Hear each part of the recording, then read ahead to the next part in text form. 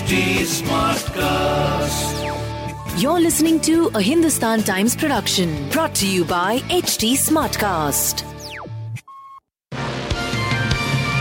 Hello, these are the top news for the day.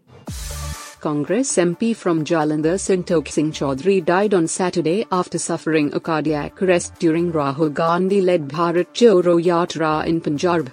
He was 76. Leader of opposition in the Punjab Assembly Pratap Singh Bajwa said that Chaudhary was walking along with a fellow MP from Kerala and suddenly collapsed. He suffered a massive cardiac arrest, Bajwa said. Chaudhary was rushed to Phagwara Civil Hospital in an ambulance after suffering heart attack. Santokh Singh Chaudhary, aged 76, Congress MP from Jalandhar, passed away from a sudden cardiac arrest during the Bharat Jodo Yatra this morning. We extend our deepest condolences to his family, Jairam Ramesh, Congress General Secretary in charge of communications said in a tweet. There will be some changes in schedule of the Yatra which will be shared shortly. Ramesh later said that the Yatra has been suspended for 24 hours. Expressing shock and grief over Chaudhary's death, Congress President Mallikarjun Kharge said it was a great blow to the party and organisation.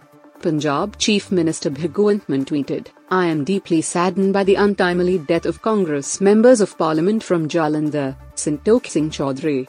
May God rest his soul in peace."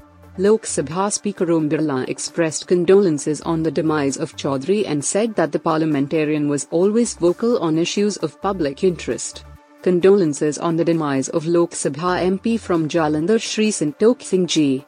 In his long public life, he was always vocal on issues of public interest. Discipline in the house was the specialty of his personality. May God give peace to the departed soul. My condolences to the family members, Om Birla said in a tweet in Hindi. Nationalist Congress Party MP from Lakshadweep Mohammad Faisal has been disqualified as Lok Sabha member, Lok Sabha Secretariat said late Friday after the lawmaker, along with 3 others, was sentenced to 10 years rigorous imprisonment in connection with an attempt to murder case filed in 2009. On Wednesday, the District Sessions Court in Kavaratti also suspended the bail of the NCP MP and other accused who were then taken to Kerala's Kannur Central Jail. Though Faisal moved the Kerala High Court against the sentencing, it refused to stay the verdict. According to prosecution, the MP had allegedly led a group of people to attack Congress leader Muhammad Salia, son-in-law of former Union Minister PM Saeed, after an altercation and critically injured him. Later, an attempt to murder case was registered against Faisal and others under the Indian Penal Code. Salia was later flown to Kerala and underwent treatment for many months in a private hospital. There were 32 accused in the case and first 4 were convicted. The MP was second accused in the case. Though the counsel for accused insisted that it was a minor scuffle, the judge rejected their contention citing medical reports and long hospitalization of the victim. The clash took place during the Lok Sabha election in 2009.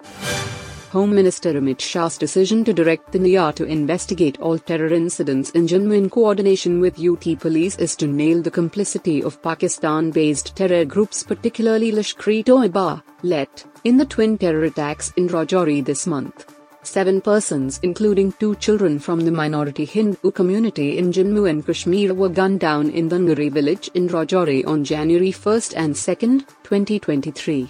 Inputs suggest that the attackers belong to Lahore-based LET group, led by Pakistani Saifullah Sajjad and his Kashmiri wife, even as the focus of Pakistani deep state is on the Hindu community in Rajouri and Poonch districts. It is understood that Pakistani deep state is also trying to revive terrorism in Jammu region through Harkat-ul-Jihad Islami, HUJ, with its chief Nasirullah Mansoor expanding the group activities by raising funds in Kuwait and Qatar apart from radicalizing Muslim youth in Rajouri Poonch areas. Prominent Pakistan-based HUJ operatives Shamsher Na'i, Imran Zafarwal, Rafiq Na'i are also involved in running narco terror finance modules, recruiting over groundworks and coordinating infiltration activities in Rajouri Poonch main the sectors. The reason why NIA has been handed over the investigation is to go beyond the FIR and unravel the conspiracy behind the terror attacks, as majority of them are being orchestrated from across the border. while the JKP registers an FIR and closes the issue after neutralizing the terrorists, the NIR will go into the full operation including funding, overground workers, spotters and perpetrators, said a senior official.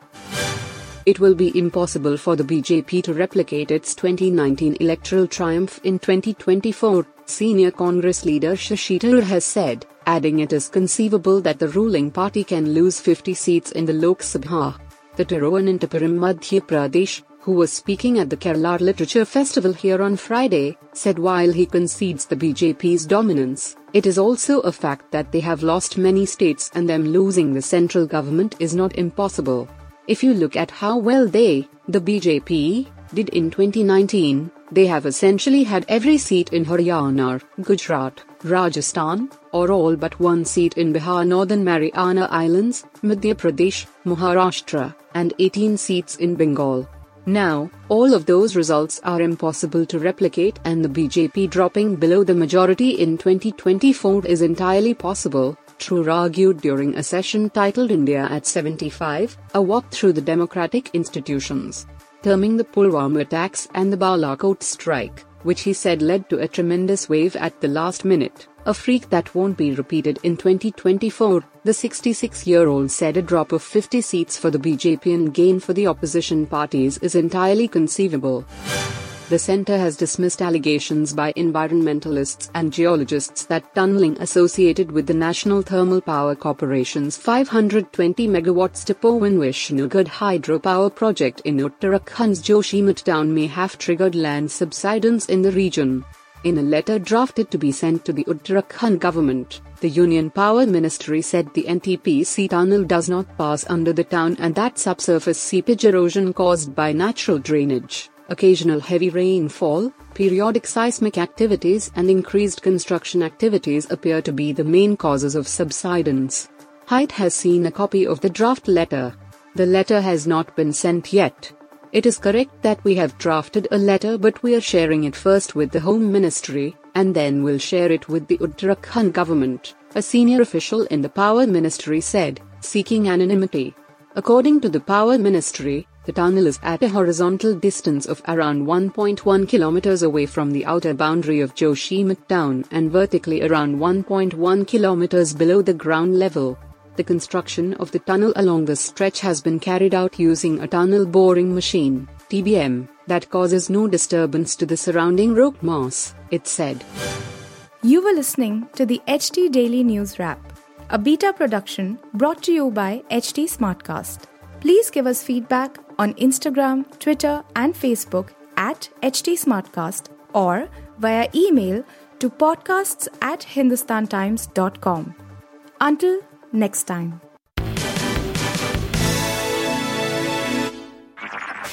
This was a Hindustan Times production brought to you by HT Smartcast. HT Smartcast.